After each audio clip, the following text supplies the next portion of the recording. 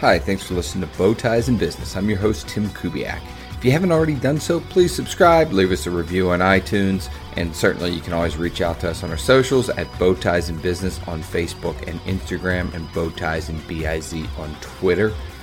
You can find me at Tim Kubiak on Twitter, LinkedIn, and of course at timkubiak.com.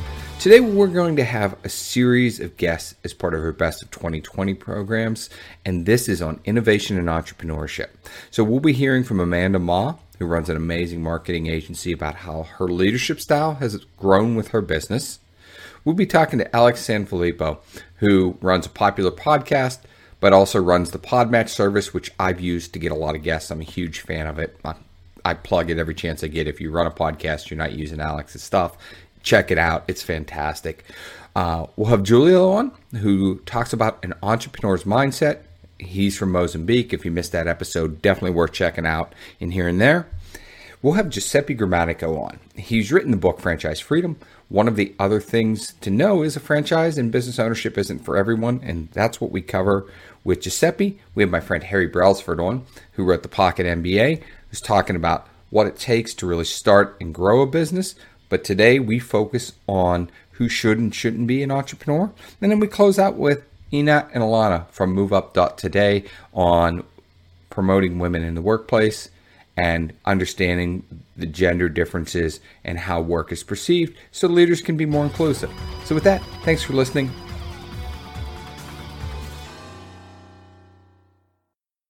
So your team's grown, your business has grown, right? So how have you changed your leadership style and your entrepreneurial journey as your business has grown? You've got more key clients, right? So correct. Yeah. I think in the beginning, when you're smaller, you kind of want to do everything on your own. And I think in terms of leadership style, I would say more and more you have to learn to let go and trust. And then right now, my leadership style is more about empowerment. Letting them try it and giving them the freedom to do so and empower them to do so. Because I feel like for that, and I tell them you take ownership of the experience, just like a life experience, but you also take ownership of whatever that you do, right? Whether it's an office assistant, to an event assistant, to an account manager, take ownership. And we have our core values. So I use that when I hire people, to when I evaluate people, and just on the day-to-day. Right? We talk about, okay, how does this live up to the core value? Even when we talk about events, I say, how does this, one of our core value is wow service, right? So wow experience. So then I'll challenge a team, like, how does this event, yes, you talk about all the logistics, all those are great, but those are basics for us. But, so kind of bringing it back, how do we continue to offer that wow service? And then if they cannot answer the question, they'll have to go back to the drawing board and have a better answer the following week. For them and finding that middle space between the brand they sell and adding that expertise out to their customer set for the people, because it is a research, learn, buying decision kind of world. Yeah, I think that the balance just has to be, we have to remember at the end of the day that every business, no matter what you're selling, it's all H to H, it's all human to human at one point, right? And I think that some of these bigger companies especially forget that. We think we're business to business, like we're selling to another company, but at the end of the day, somebody is making that decision, right? And I think that we can remember that and put ourselves in their shoes and say, okay, if I'm new to this, whatever this product might be, then what does somebody need to know about it? Like, how do they need to be able, like, what do they need to see or know to be able to succeed with this? I think if you can start answering those questions and kind of bridge that gap between somebody who's just getting started with it and somebody who can succeed with it, then you're good. And for some products, it might be really simple. Like if you're selling, let's just say you're selling some sort of data service, like you're actually going to be storing people's data and how to do it efficiently and then just share it with just their company. I'm thinking a company like LastPass, where they're keeping your passwords and then helping you share it among your different people in your company or whatever it might be. That's kind of complex. So you want a lot of education for that. If you're selling a lawnmower and you want to tell people how to start it and how to cut nice lines in their yard, right? That's a very different amount of education that has to go into that because it's a much simpler service that you're trying to provide to people or that you're trying to sell to them. So really every company has to ask that for themselves, but they have to say, how can I help the human at the other end succeed with what I'm doing? And how much education needs to be involved in that? You do. And one of the other things, since you talked about the personas, is you talked about what a person who might not be a successful entrepreneur values in their work. Do you mind talking through that for just a second? See, are you referring to where I have a section on who should not be an entrepreneur? Okay. You got it, right? Yeah. Well, that's my oldest son, Jeff, who is an aerospace engineer in the Mojave Desert at an undisclosed location. And he has always, he was the kid at 4 years old who was lining up the Lego cars in a straight line, right? He's that guy, and he is an employee, and happily so, and quite frankly makes more than me in terms of what I report to the tax man as W-2 wages. Every entrepreneur likes to minimize W-2 wages, wink, wink. Yep. And we like to take dividends and draws. So he literally makes more than me and is doing great. And he's locked and loaded. Okay, so he's a DOD guy, and he is not an entrepreneur. And that's just his, myopic view. The other one would be, maybe my sister's husband, a career medical doctor in Seattle, just wicked smart in his specialty, in his field, but probably not the right guy to go open up a food cart or a boat tourism company, right? That just would not be a natural act. And I hope what I accomplished in that section was I give you permission not to be an entrepreneur. It's not bad. It's not bad not to be an entrepreneur. It's Tim, it's not for everybody. No, right. And one of the things you talk about is entrepreneurs have to realize, whether it's 2 weeks in or 2 years in, how much time you actually have to spend selling and creating and building those contacts. And if you don't have the fortitude to do that, and I'm a career sales guy, right? So I'm okay, I got to talk to people. No big deal. The other thing, though, that I like that you called on is a lot of it is actually about the interaction. Money's certainly a motivator, but it's doing things that are interesting, having that diversity and routine, getting, frankly, this kind of thing. I do the podcast because I love talking to people. The fact I'm getting to talk to an old friend is a double bonus, right? But I love talking to different people who are starting different companies. So for me, that works, but for a lot of people, to your point in the book, if you want to go to the office, have a day, log off your computer and walk away, entrepreneurship's probably not the path for you. Correct. Right? Correct. Yeah. A friend of a friend's mom in Central Texas. So she's a career, and God bless her, works harder than I do. I don't know her super well, but she works at Chase Bank in a call center, right? I mean, that's real work. I mean, these calls are coming in and in and in and in and in. And she's not an entrepreneur, right? She likes the structure of her job. In fact, she was saying the other day that she doesn't like work from home, right? She likes to go into the cubicle at Chase. Her social life is the coworker. She misses that. But she has a lot of rigidity, and that's not a bad word. That's what she does. And to your point, with work from home, when she's off duty at 4 p.m. Central, the computer goes off, right? Versus the yous and me's.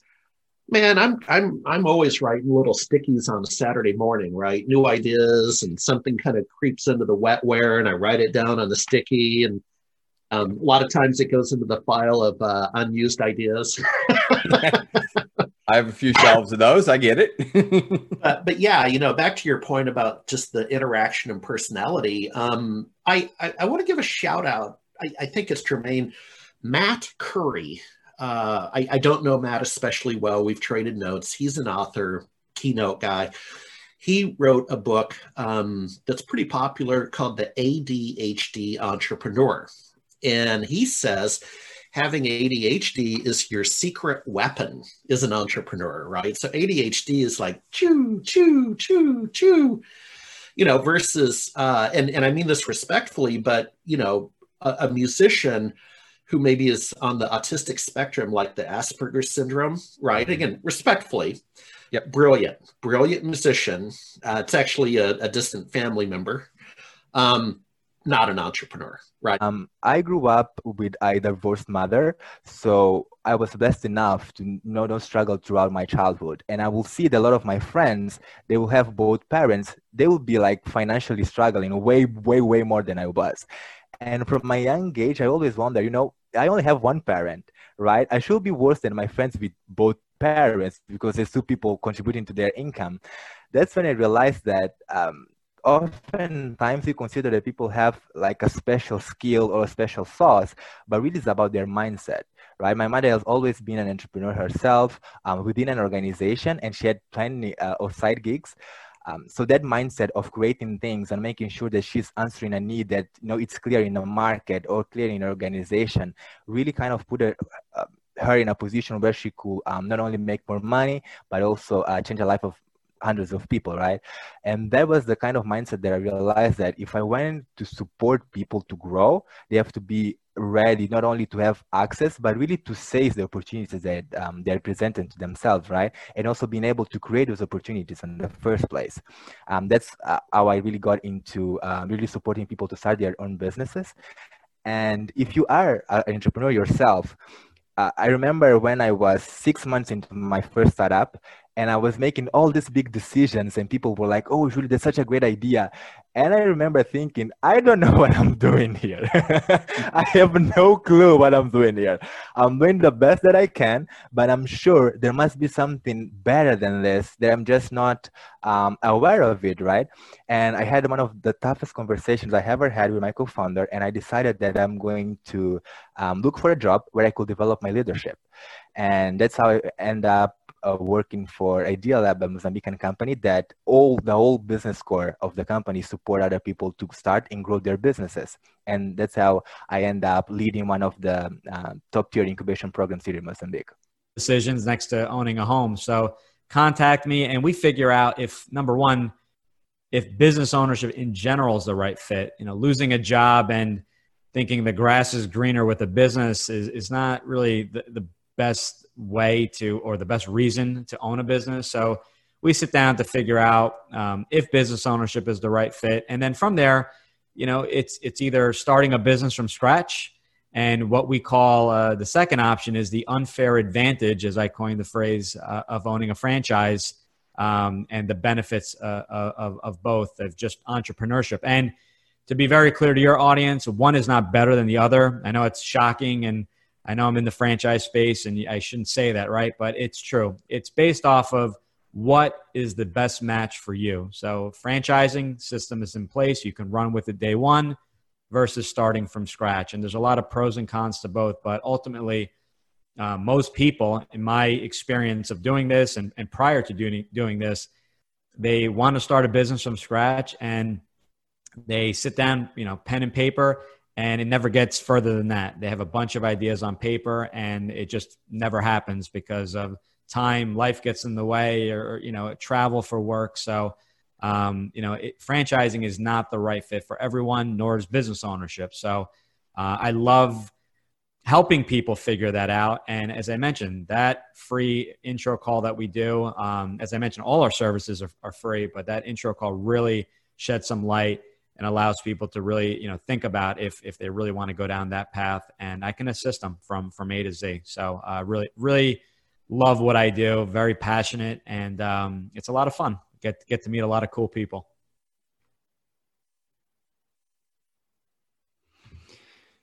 So I think a lot of us have an idea in our head of what a franchise is, but it's probably much broader, right? It's not just the fast food joint on the corner in your town. So can you talk about the breadth and range of franchises? If there's an existing business, there's a franchise probably available or will be available soon. So I don't classify franchise as an industry, right? It's just essentially a business. It could be residential cleaning, it could be swimming lessons, and it could be a Subway, restaurants and things like that. So employment services, restoration services. So essentially, it's a business that has that system in place, and you're buying essentially the right or the license to use the brand name. You're getting support. You're getting set up in their system. there's many benefits of franchising, but essentially you want that turnkey business in a box. It could be home-based. And what that means is that not that you have customers coming to you, but you can run it from a laptop from your home office. And you may go B2B. Maybe it's a coaching service where you're going from one business to the next and meeting them at their place of business, or it's a residential service such as cleaning or painting services and things like that. So essentially, it's that business set up for you, so you're not figuring out everything from A to Z, and you're essentially running with a proven business model, proven system. And as Ilana said, are part of the minority group. They have more obstacles and more challenges. So this takes more energy from them. And one of them is what Ilana told before, is to be a minority, to be the only one in the room.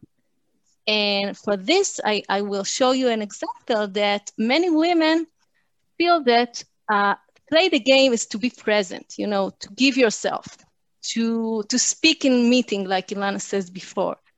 And if I'm a minority and everyone look at me and see that I'm making a mistake, and I have also another syndrome that's called the perfection syndrome, and I want to be perfect, and I want to be like, the duck that is going on the water is like seamlessly, it's very, it's going very smooth and doesn't want anyone to know that you are paddling frantically to stay afloat. We don't want to see that.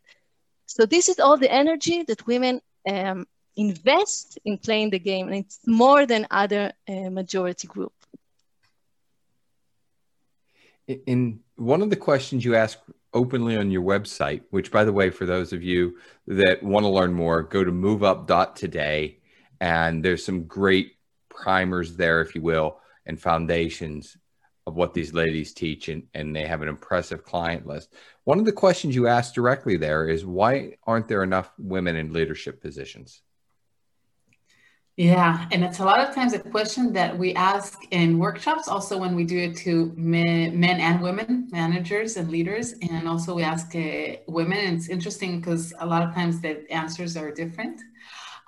So we think that one of the main reasons is the fact that they don't play the game as much as the men. There are a few reasons. That's one of them. The other main reason is that a lot of times there are different things that leaders can do and that they're not aware of. And that if they would do that, then would have more diversity and inclusion.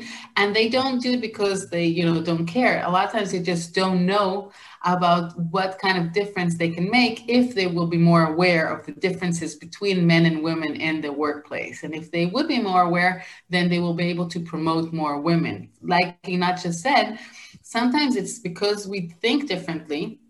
For example, we had this in one of our workshops. We had men and women in the same rank. It was, I think I can even say it was in the army. Okay, so they were in the same rank. They were leaders. And we started a discussion about what Einat said about the tiara syndrome. And it was interesting because the men said, what do you mean the women expect to be promoted on merit and on hard work? But it doesn't work that way. They should come to me and tell me, I want the promotion, I want the project, I want the client.